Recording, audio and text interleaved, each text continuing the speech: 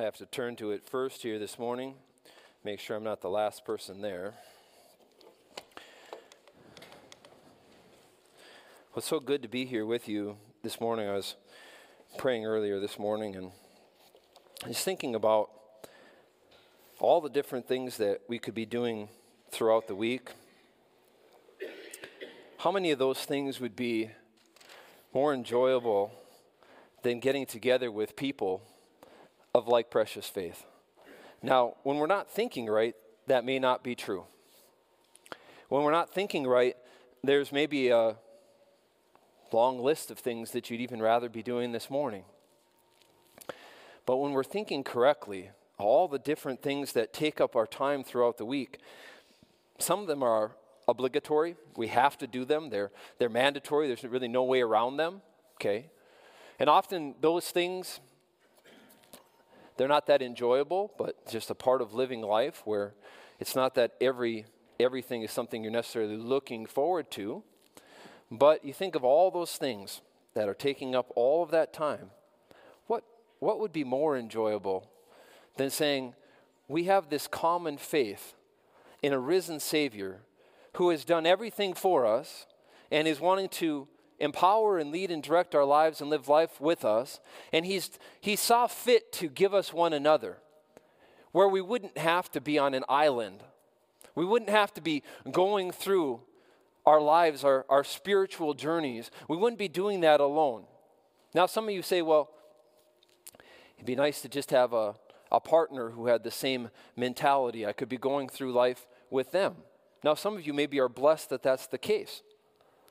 Praise the Lord. I hope that's something that you're praising the Lord for. There's many others that don't experience that. But for those of you who aren't experiencing that, where you say, I don't have that intimate relationship in my life where together we're just moving forward and we're being led and directed by the Lord in our lives, we're thinking the same way. We have the same mentality about the things that matter most because they're being informed by a spiritual perspective of the Spirit of God working inside of us, and together we're kind of pulling in the same direction. Okay, well, maybe you don't have that, but you still have this. You still have an extended family of faith.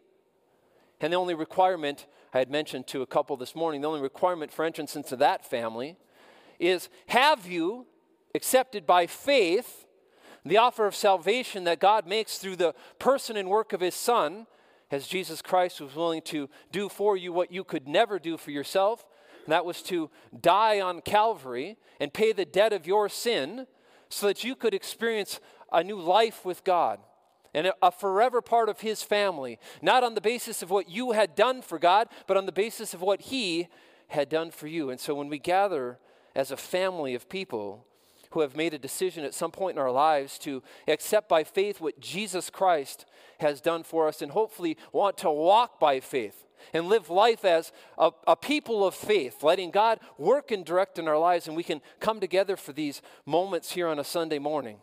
Is there anything better? Is there anything that should be better than that in our mindset? Man, we should have church services every day. Who's in?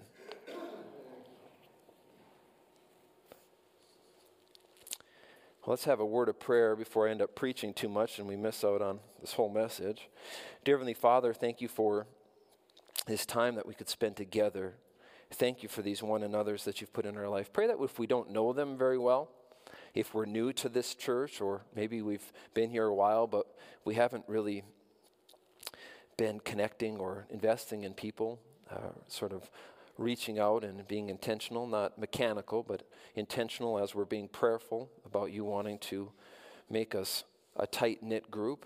Pray that we would even just see the value of having been here this morning, being able to say hi to a few people, greet a few people, introduce ourselves to some people, catch up with some people we haven't seen in a while, maybe even make some plans to get together with some people. Again, not mechanically, but just as you work in our lives and show us how blessed we are to have one another.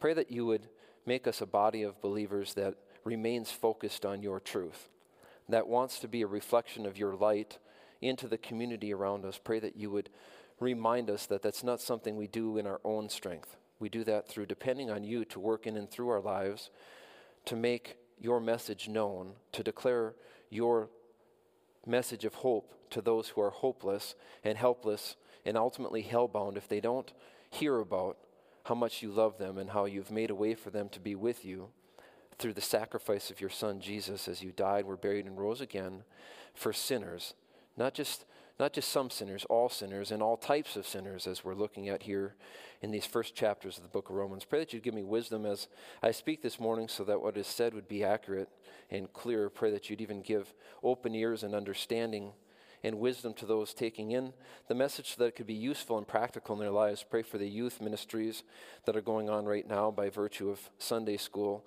gatherings and also the youth group gathering after church. Pray that it would be profitable. Pray that everything that is said and done here today would lift you up, put the spotlight on you, and make you bigger in our minds and in the minds of those around us.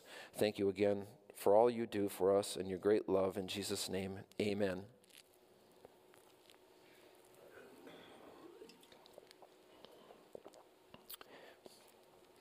Well, as you can see from the screen, this morning's sermon title is Judged by Your Deeds. Judged by Your Deeds.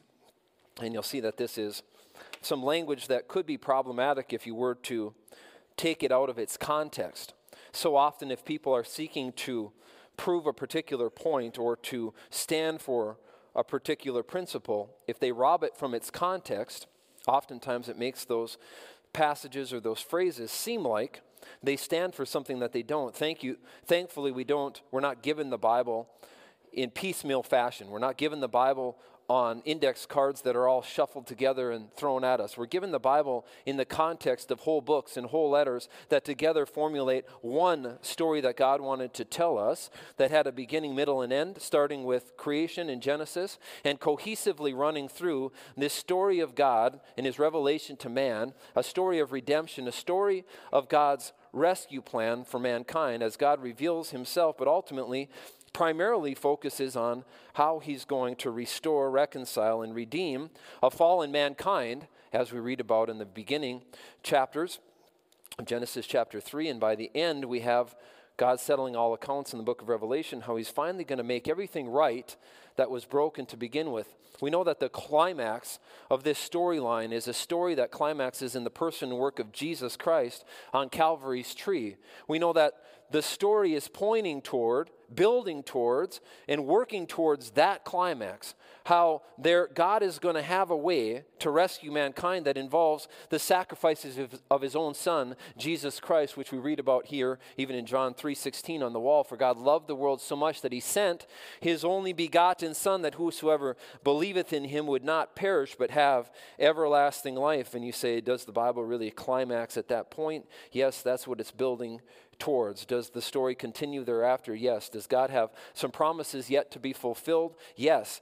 But the story is one of rescue, redemption, about God being a faithful God, a gracious God, a loving God, who ultimately wants to undertake to make it possible for man, though having been estranged from him due to sin, to be reconciled to him through the work of Jesus Christ. That's what this letter to Romans is doing. So as we think about this context that we're going to come across this phrase, being judged, or God is going to render to each according to his deeds, but judged by your deeds. Now, as I thought about that section and how somewhat difficult that might be to wrap your mind around when we're a church that consistently is preaching that there is no salvation apart from the gracious intervention of God on man's behalf. There is no salvation by works. And Romans is perhaps one of the clearest places you could go in the Bible to prove that point, that there is no salvation by work or by working for God, that it's going to be as a result of God's grace applied and appropriated by faith, meaning being persuaded to trust that what God says is true. But this title does represent the natural human standard and perspective, judged by your deeds. This is the normal basis by which everything in the natural realm is determined. Success and acceptance in this life is based on performance. It's based on accomplishment. And that's always performance relative to other people, accomplishment relative to other people. And this is true as you think about success and acceptance, again, by people. It's true in the context of many different areas of life. couple of examples for you are, it's true in relationships that oftentimes acceptance or the success of that relationship is judged or determined by accomplishment. It's determined by performance. It's determined by what have you done for me lately. You see, human beings do not grasp grace naturally. Human beings by nature are wired with a mentality that says me first, prioritizing self-focus, self-centeredness. And so when that's true, and it is true, and if you're honest with yourself, you'd admit that that was true in your nature by nature, not the divine nature, but the human nature, that's true.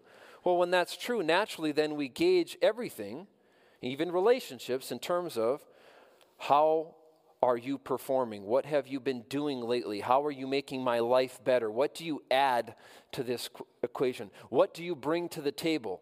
And based on those determinations, then I'll determine whether or not you're acceptable to me as in terms of relationship, and others will determine whether you're acceptable to them. And you see that happen all the time. Another example would be performance-driven evaluation or being judged by your deeds as it relates to even athletic endeavors. Now, some of us are getting to the point of being past athletic endeavors. You wouldn't really call them athletic endeavors anymore. Well, maybe endeavors, but they wouldn't be athletic achievements anymore. They would just be endeavors. But as you grow up, me being more of a sports guy and coaching even junior high girls basketball, as all of you by now know, or most of you know that, oftentimes your sense of accomplishment, your sense of success, it's driven by your deeds or your performance. What are you able to do on the actual playing surface?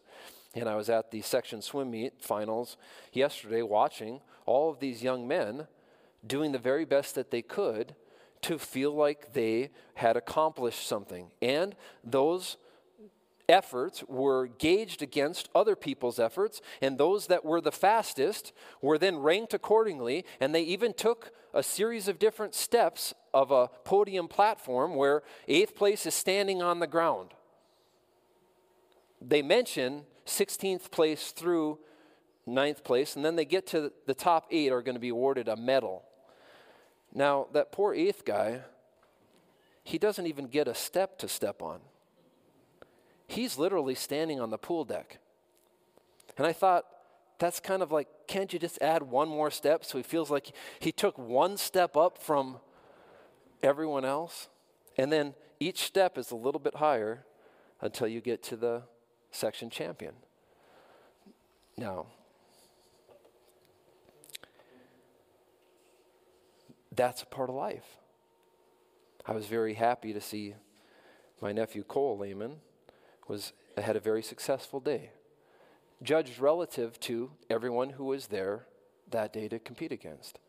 He was able to get 4 first place medals, 2 on relays and 2 on his individual events. My son who's in 7th grade though, he had a 13th place finish. There's not an award given for that. It's mentioned, and you were ahead of everybody else who didn't qualify, but your performance in everybody's eyes that was there was judged by comparing your actions, what you're able to accomplish, to everyone else. That's normal. That's the sports world. How about employment?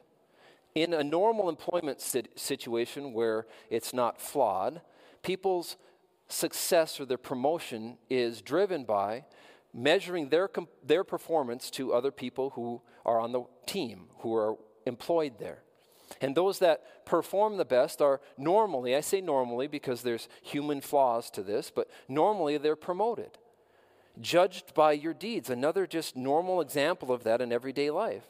How about in school? How about in hobbies even? Can you imagine being judged by your performance even in your hobbies? Something that's supposed to be relaxing, but yet your neighbors are walking by, evaluating what your yard looks like. This is supposed to be a hobby, but they're taking a look at how things are looking.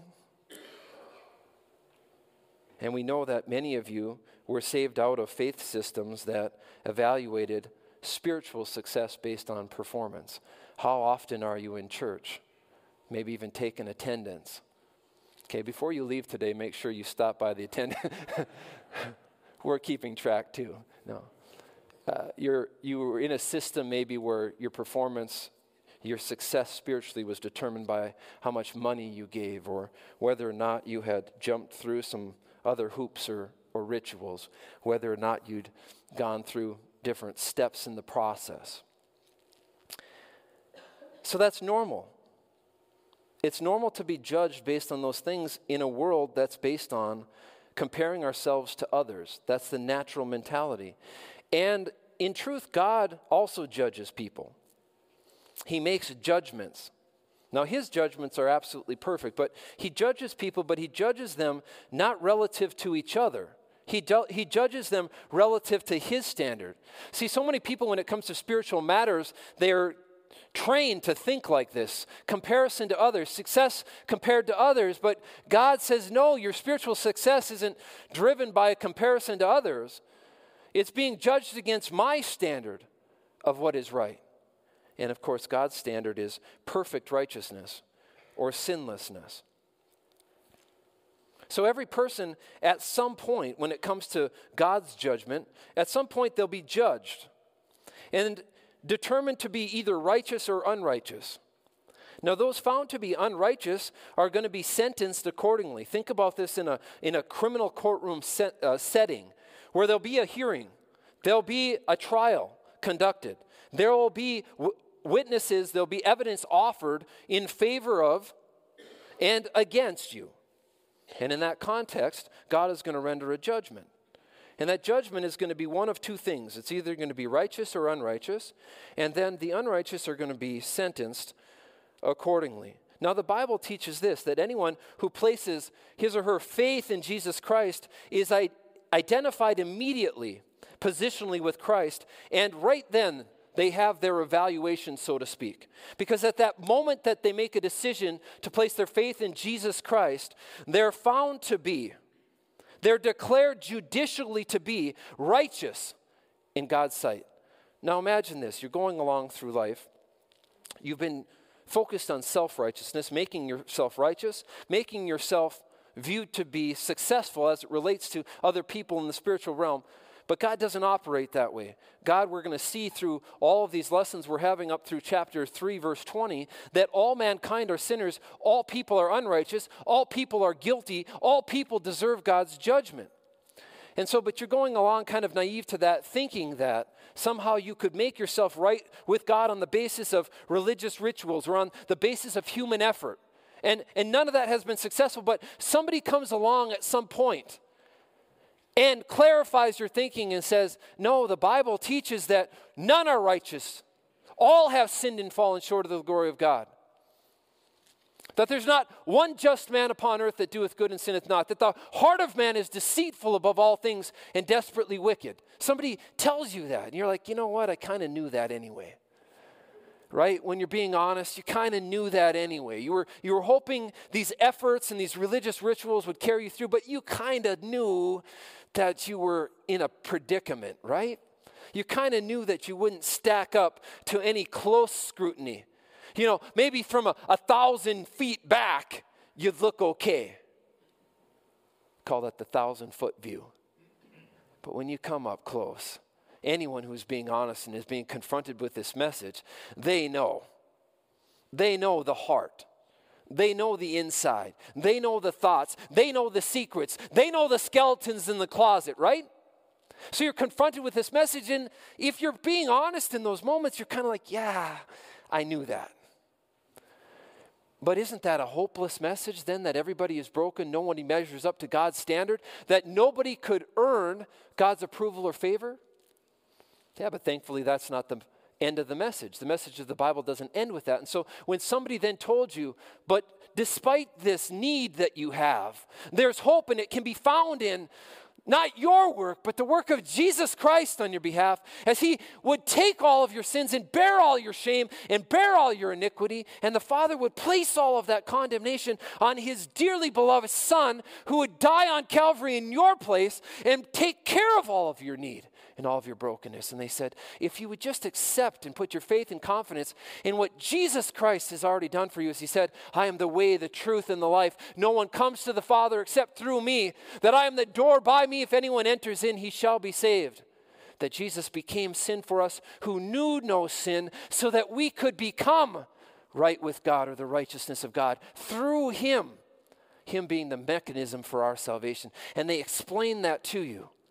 The Bible says that at the moment your mind accepts that as true, that there's nothing you can do. It's all been done already for you. The moment that you rest in that and accept that, the Bible says, that moment you are adopted into God's family. You are sealed by God's Spirit. You are placed in Christ, that he will never let you go. But at that very moment, something happens in this courtroom in heaven, so to speak. This is theoretical. At that very moment, your trial takes place in terms of the penalty of your sin. And God says, you are now righteous. You're judicially declared to be right with me because of your faith in the finished work of my Son. So you've already then been found to be right with God. The righteousness of Jesus Christ is now credited to your account. So your account is now once and forever in good standing with God in terms of the penalty of sin. Because Christ's righteousness has now taken your delinquent account and made it in good standing with God. And that's a forever thing. God says, though we are faithless at times, yet God remains faithful too. It says, though a good man may fall, he will not be utterly cast down, because God is holding him in his hands. He says, nothing can separate you from my love. He says, my sheep hear my voice, and I know them, and they follow me, and I give them as a gift eternal life, and they will never perish. Neither will anyone pluck them out of my hand. There you are in the hand of Jesus Christ. My Father who gave them to me is greater than all, and no one is able to pluck them from my Father's hand. There you are, doubly secure in the hands of Jesus Christ and the Father. And he says, I'll never let you go. But that moment, you were already judged. You were judged to be right with God. You were judicially declared to be right with God, and nothing will ever change that. So when we're thinking about God's judgment, this evaluation that will be taking place in the future, this is not for those who have already believed. They've already been found to be righteous on the basis of the finished work of Jesus Christ.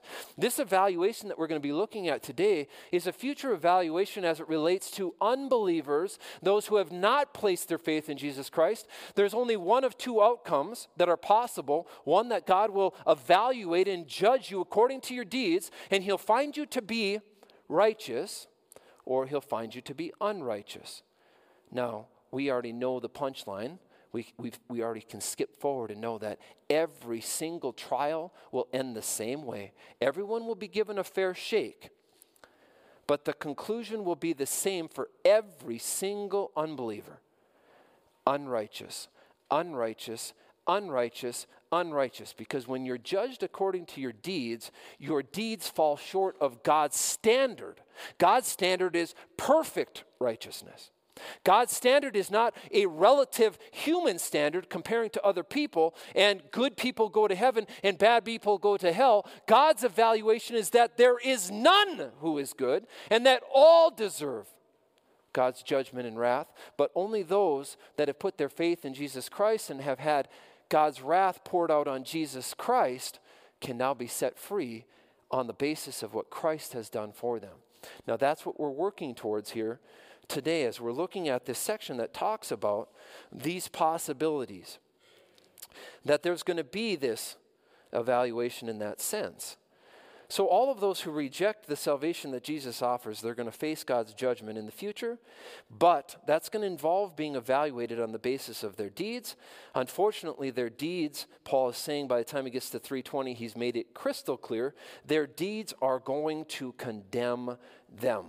Their deeds are going to condemn them. And we're talking about this future evaluation at the great white throne judgment. Now, in terms of a little bit of building us up to this point, if you haven't been here in our series, we started Romans by identifying the general theme as the gospel of salvation, but we noted that the gospel message was said to reveal, at least in part, the righteousness of God. Take a look at chapter 1, Just want to refresh your mind, and I know not all of you have been here, so I just want you to see this. Verse 16 says, "For I'm not ashamed of the gospel of Christ." That is what this letter is about. "For it is the power of God to salvation for everyone who believes." Yes, it's that simple. You either believe in what Jesus has done or you don't. If you don't, the reality is you're putting your confidence in something else or someone else besides him. But it's available regardless of ethnicity, to the Jew first and also for the Greek. Verse 17, "For in it," what are we talking about with it? The gospel. "For in it," the gospel, "the righteousness of God is revealed from faith to faith. As it is written, the just shall live by faith." It's only through faith that we can appropriate God's righteousness, which can make us just in God's eyes and put us in a right standing with a holy and righteous God. And that's what Paul has been getting at.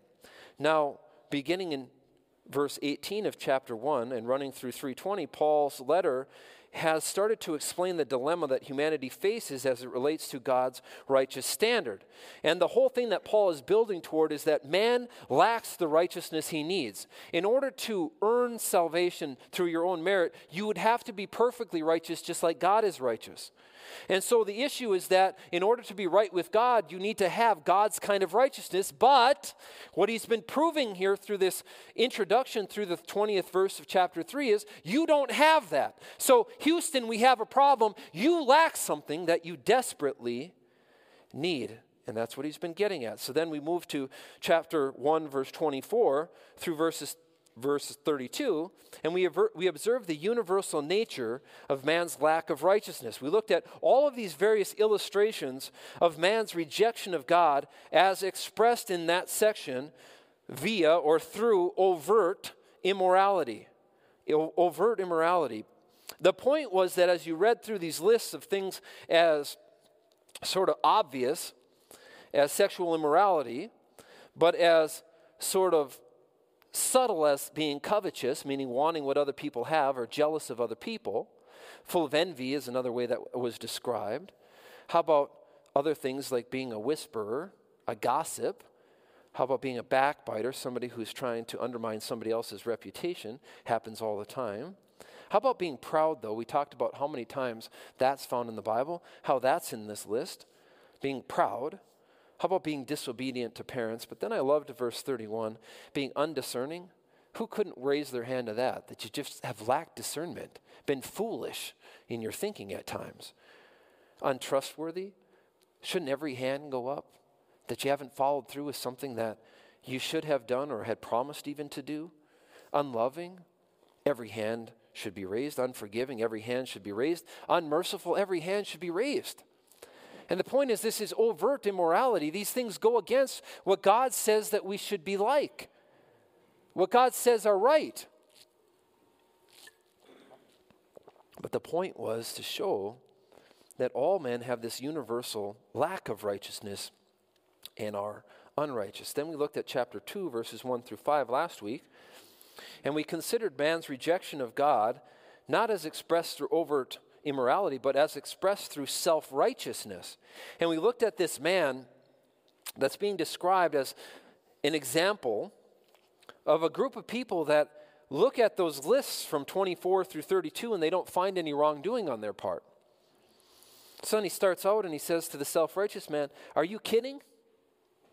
No, that's actually what it says. Are you kidding? No, it doesn't say that.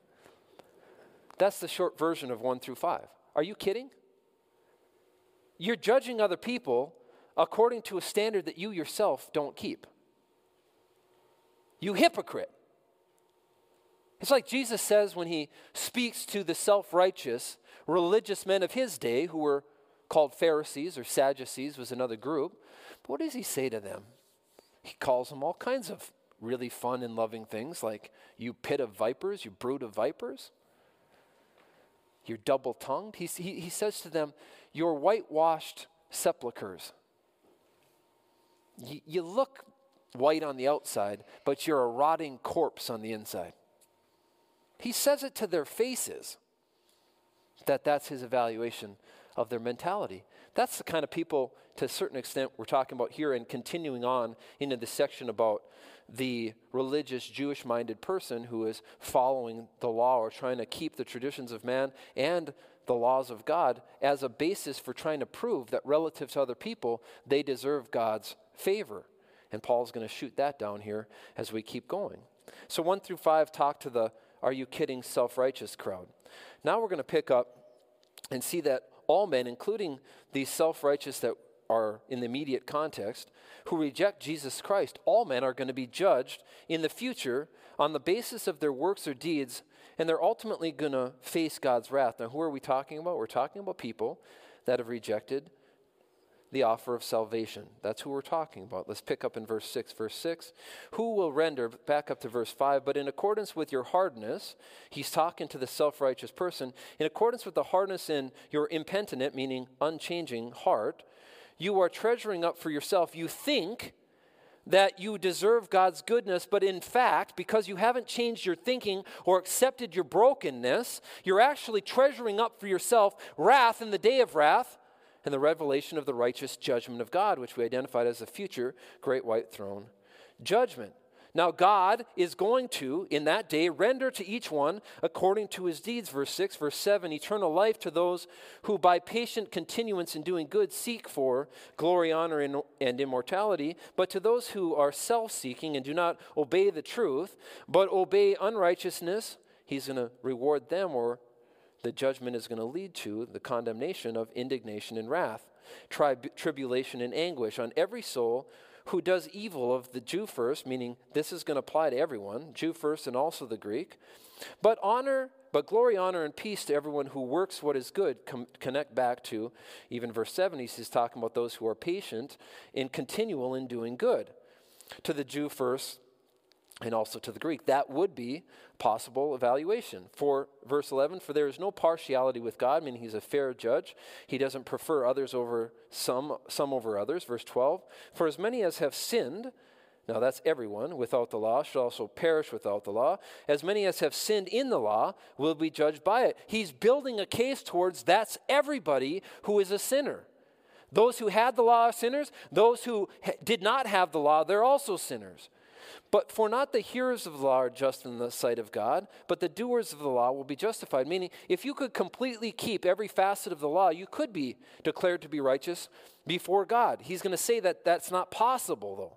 For when the Gentiles, who do not have the law by nature, do the things in the law, these, although not having the law, are a law to themselves, who show the work of the law written in their hearts, their conscience also bearing witness, and between themselves their thoughts accusing or else excusing them, in the day when God will judge the secrets of men by Jesus Christ according to my gospel.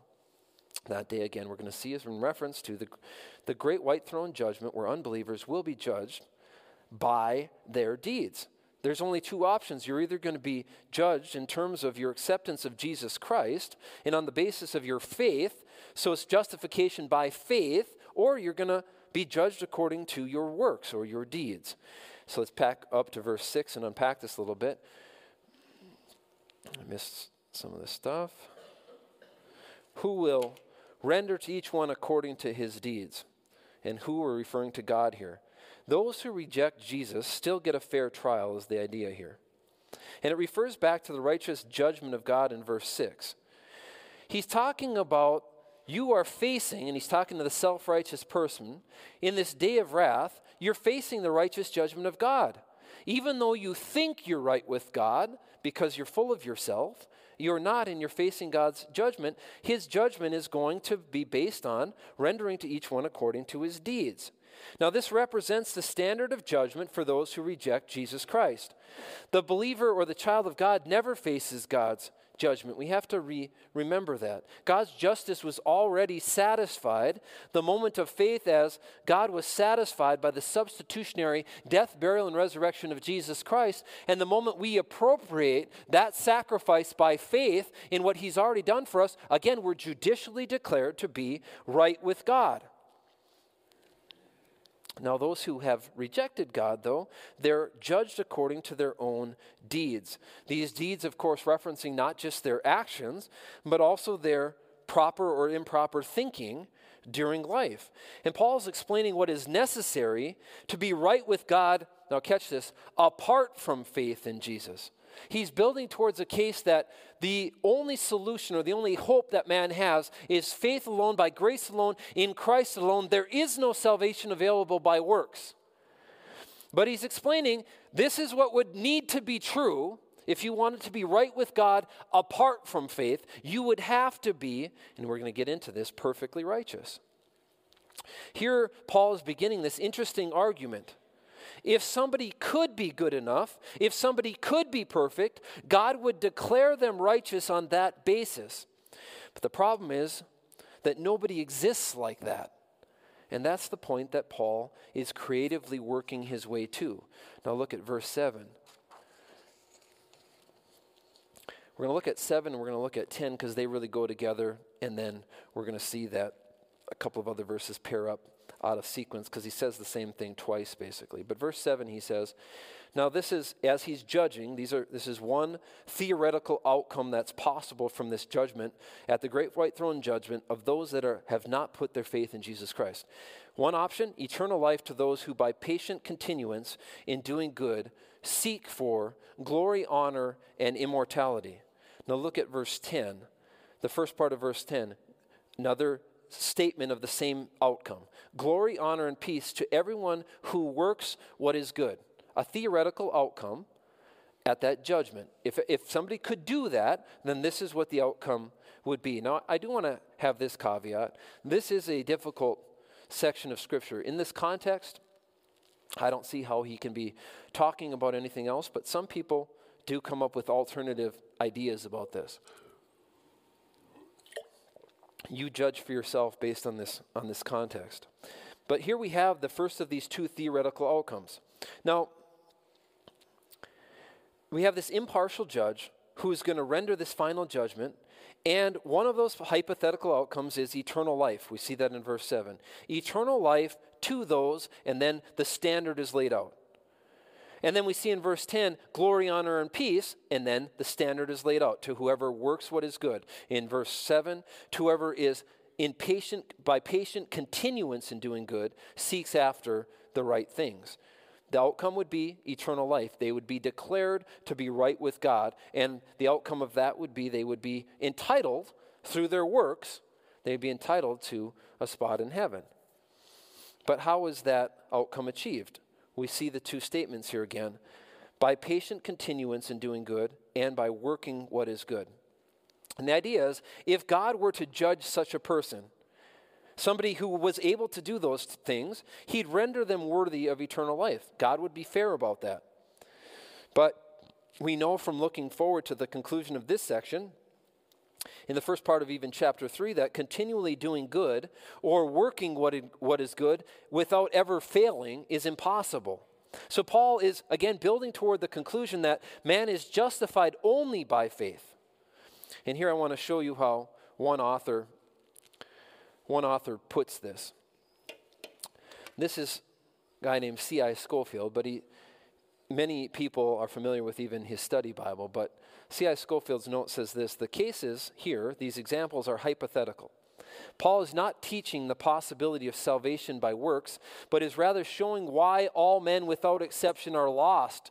Remember the purpose of what he's building on here. You can't just completely strip this section of the context. The context all the way through 3:20 is that there is none righteous, no, not one. That's the thing that Paul is building, or the conclusion Paul is building to. Now, as he later states, no man has continued in doing good, nor is he a doer of the law. We see that by the time you get to verses 19 and 20 of chapter 3. The means of justification for sinners entirely by faith in Christ is set forth, and then you see how much of this letter is going to then be focused on how the only way that a sinner could ever be justified is through faith alone, by grace alone, in Christ alone. So we move to verses 8 and 9 here. But to those who are self-seeking, here's our other possible evaluation. But to those who are self-seeking, and we know this is everyone, All seek their own and not the things of Christ, though that's written to believe. It's written about believers. It's certainly true of unbelievers too. The Bible tells us that man by nature despises God's truth, that men love darkness rather than light because their deeds are evil. Most of you probably are aware that those are the verses that come right after John 3:16. John 3:17 is God did not send his son into the world to condemn the world, but that the world through him would be saved. Verse 18 says, he who believes is not condemned, but he who believes not is condemned already because he has not believed in the name of the only begotten Son of God. It's only a lack of believing in the finished work of Jesus Christ that can condemn a man. All of man's sin has already been taken care of. If all of man's sin was died for, paid for on Calvary, what sin remains for you to pay for or atone for? None. So the issue isn't, are you a sinner, though that is ultimately what does condemn you. The end result is that the condemnation comes from, though your sins have been paid for, rejecting the solution or the sacrifice of Jesus Christ to cover or pay for your sins as he nailed them to the cross. Anyway, the next verse after that says, this is the record of the condemnation, that light has come into the world, but that men love darkness rather than light because their deeds are evil. Man is not desperately seeking after God. That's what Paul will get to in chapter 3. That there's none righteous, there's none that's seeking after God. That all have sinned and fallen short of the glory of God. So as we come back to this, here we have our second possibility. Those who are self-seeking and do not obey the truth, but instead obey unrighteousness. We've just seen from verses 24 through 32 of chapter 1 that that's everybody. What will the just penalty be, or the sentence be? God's indignation and wrath, tribulation and anguish on every soul who is identified still with the brokenness of this world, the brokenness of Adam, the brokenness of the sin nature. So here we have the reverse of this hypothetical trial that man is facing. The one potential outcome or result, declared to be righteous because of perfect righteousness or continually doing what was good. Other hypothetical outcome, man is determined to be guilty. And every person found to be unrighteous faces condemnation and punishment. And remember, those are the only two outcomes, righteous and unrighteous. These individuals are described in several ways here. They're self-seeking. They don't obey the truth. Instead of what? Instead of obeying unrighteousness, they do that instead of obeying the truth. And we saw in chapter 1 about how man has a tendency to suppress the truth as a part of the rebellion against God.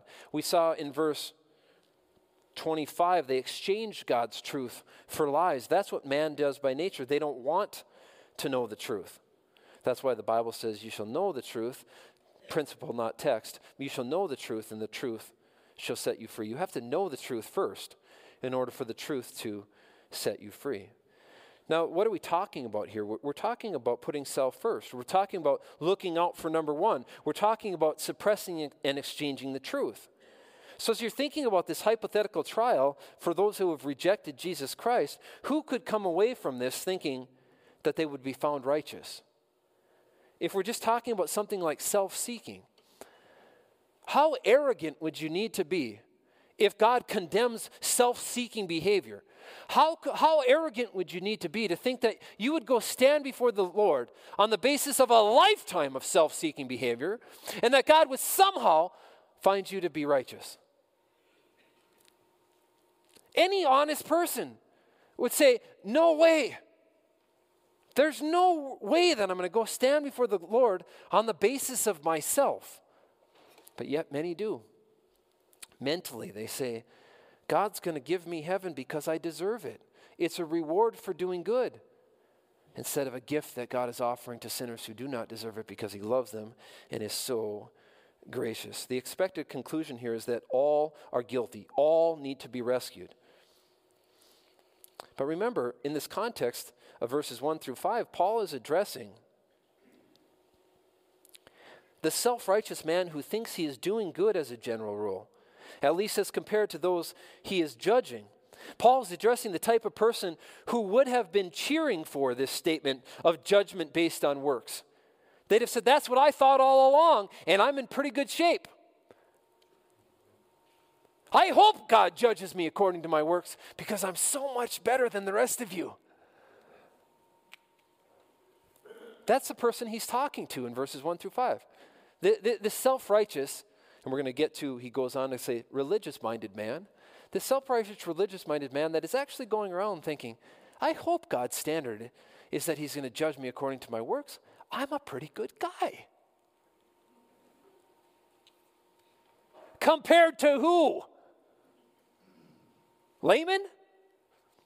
Okay, I'll grant you that. Compared to me, maybe. But that's not God's standard. You don't have to be better than me. You have to be perfectly righteous. It's such a compelling case when you actually read God's word to see how much we needed a Savior. You see, the self-righteous people that you come across, and it's ourselves at times, we believe that we deserve God's favor. In the context of justification, they believe that they deserve or have earned a right to heaven, and it's all because they're using the wrong standard. And that's why Paul keeps building and expanding on this argument. Now we already covered verse 10a. The first part of 10a was talking about the potential outcome to the one who is working what is good. Working what is good. But now we're going to talk about how fair God is as he applies this judgment to everyone regardless of ethnicity. And this is just one example. God is not concerned about male or female, bond or free, rich or poor, old or young, Jew or Gentile. He's concerned about, have you accepted and believed in my Son? What do you think about Jesus Christ?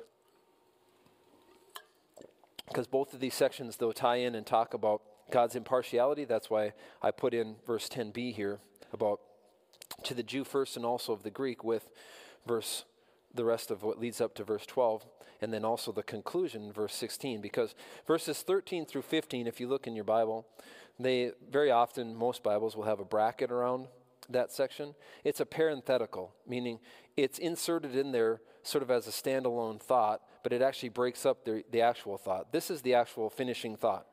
To the Jew first and also of the Greek, now that's a repeat of what we even saw at the end of verse 9. For there is no partiality with God. This is the point here.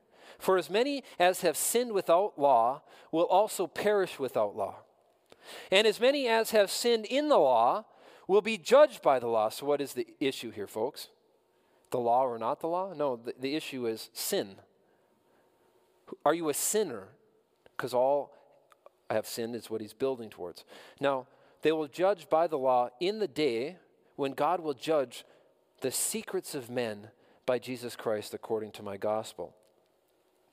See, Paul ends verse 10 and continues into verse 11 by explaining that impartial justice is available to all regardless of race, ethnicity, and those other things. Now, remember, there's some ethnic tension in this church between Jews and Gentiles. We're going to get into that more so. It'll come out more so as we work through the book. And we'll even see that as we talk about the salvation that God offers. There's going to be a whole section that is specifically addressed to the national salvation of national Israel in chapters 9 through 11. But there's some tension here. As Jews had been driven out of Rome, Gentiles had taken more prominent roles within the church. Jewish people had started to trickle back into Rome, and there was this tension between the Jewish people who, frankly, had a superiority complex as it related to having been entrusted with God's law, having been chosen as God's people, having been blessed and given covenant promises through Abraham and David, and even a covenant through Moses. But as you think about that, in one sense, it was a great advantage to them. But it also caused them to look down at other people. You saw that even in Jesus' day, as there was a negative view of Samaritans who were partially Jewish, where Jewish people wouldn't even go through the area that the Samaritans lived in.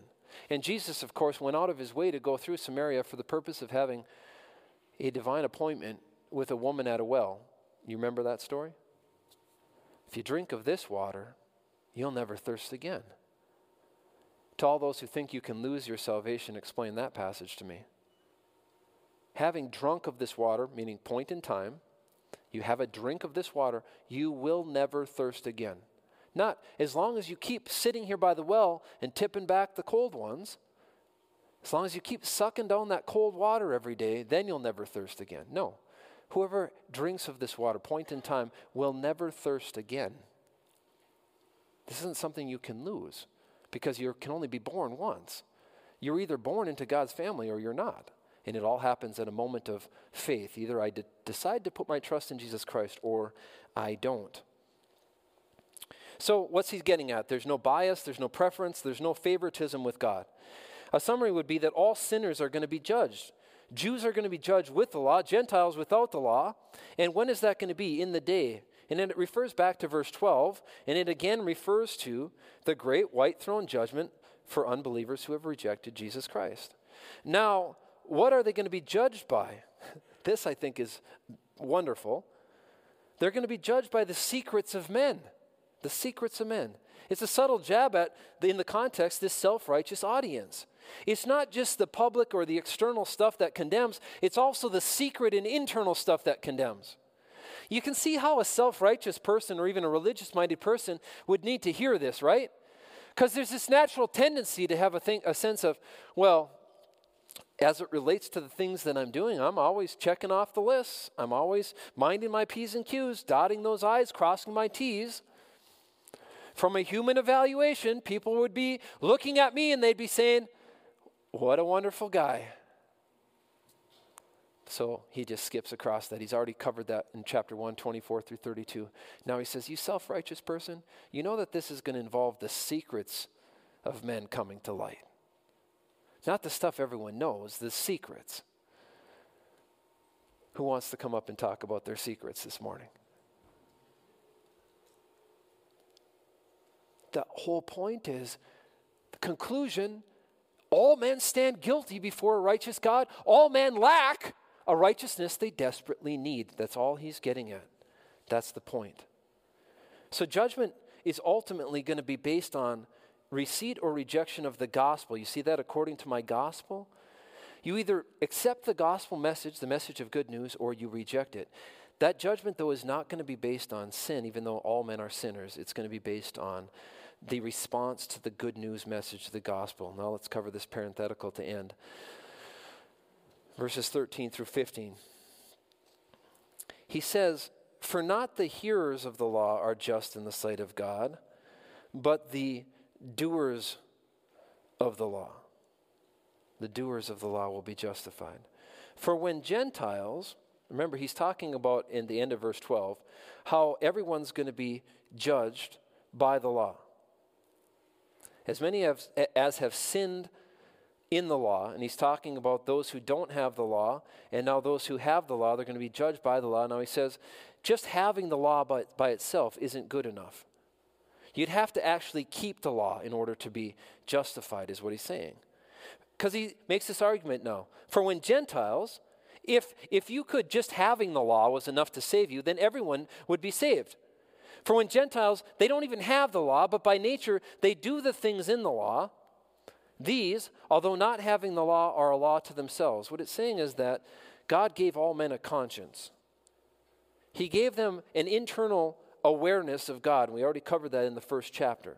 He revealed himself by virtue of nature. He revealed himself by virtue of creation. He revealed himself by virtue of conscience. He revealed himself by virtue of Jesus Christ and the revelation of Jesus Christ. God revealed himself through his word.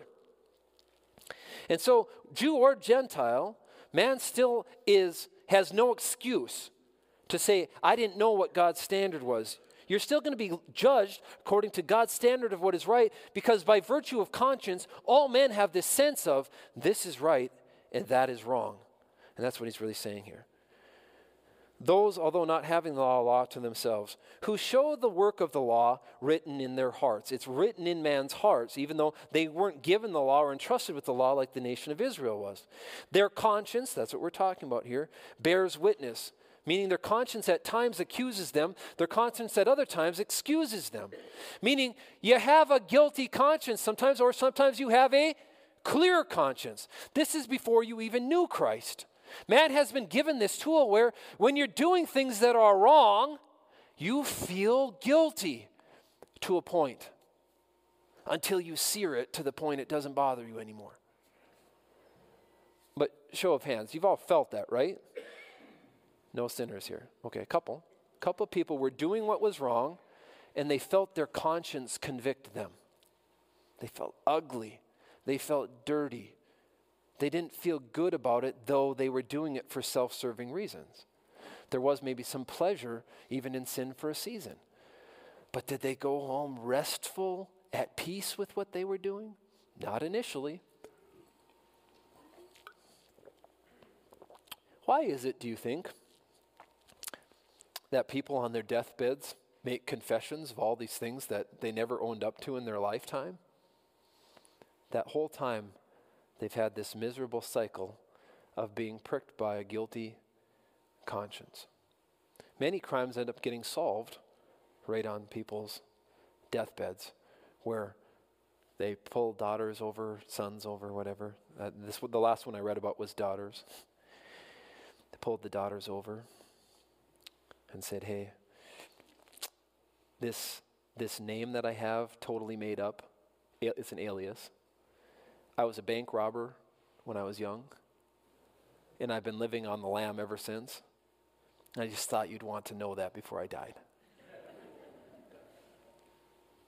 True story. The FBI was finally able to close the case. It was a single bank robbery, but a significant amount of money. The guy never was caught. He was caught, in a sense, they caught the truth, only because his conscience finally wanted him to want to own up to it on his deathbed. So as you're looking at these last sections, we have this word for. It acts as because. And it provides this explanation for the previous statement that all unbelieving sinners will be judged on the basis of their works. And one of the points here is that being aware of the Mosaic law without actually keeping the law is of no benefit. The issue is not a lack of access to truth, but rather a lack of righteousness. That's man's issue. So Gentiles are said to have access to God's law, truth, in three ways. It's written in their hearts, their conscience is also bearing witness, and their thoughts accuse or excuse them. We see that all in verse 15. What's the anticipated conclusion of that, though? They have no excuse either. And then to the Jewish people, you think that your ethnicity or having been entrusted with the law is something that would justify you. You see that at the beginning there? But no, it's keeping the law. Not just part of it, but all of it that would be the thing that would justify.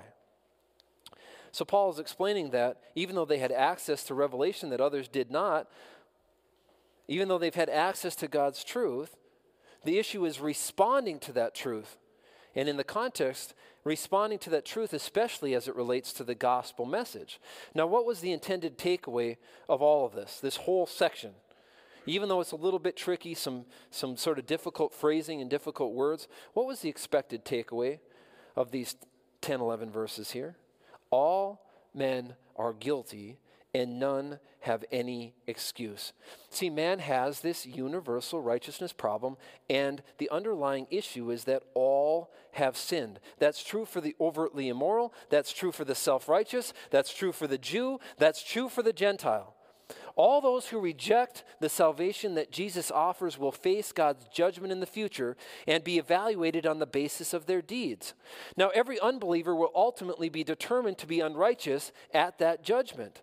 They will be sentenced to the corresponding just result, which is eternal separation from God in the lake of fire. And the tragedy is that this outcome is entirely preventable, is entirely avoidable. That's what Paul is building toward. In the coming verses, Paul's going to continue to address the issue of sinfulness despite awareness of the law and participation in religious endeavors. So if you're going to read ahead, starting in verse 17, reading through the end of the chapter and then into chapter 3, you're going to see he just continues to make this point that man has this problem with lacking righteousness due to sinfulness, and that's despite overt immorality. That's despite self-righteousness. That's despite awareness of the law. That's despite participation in religious endeavors.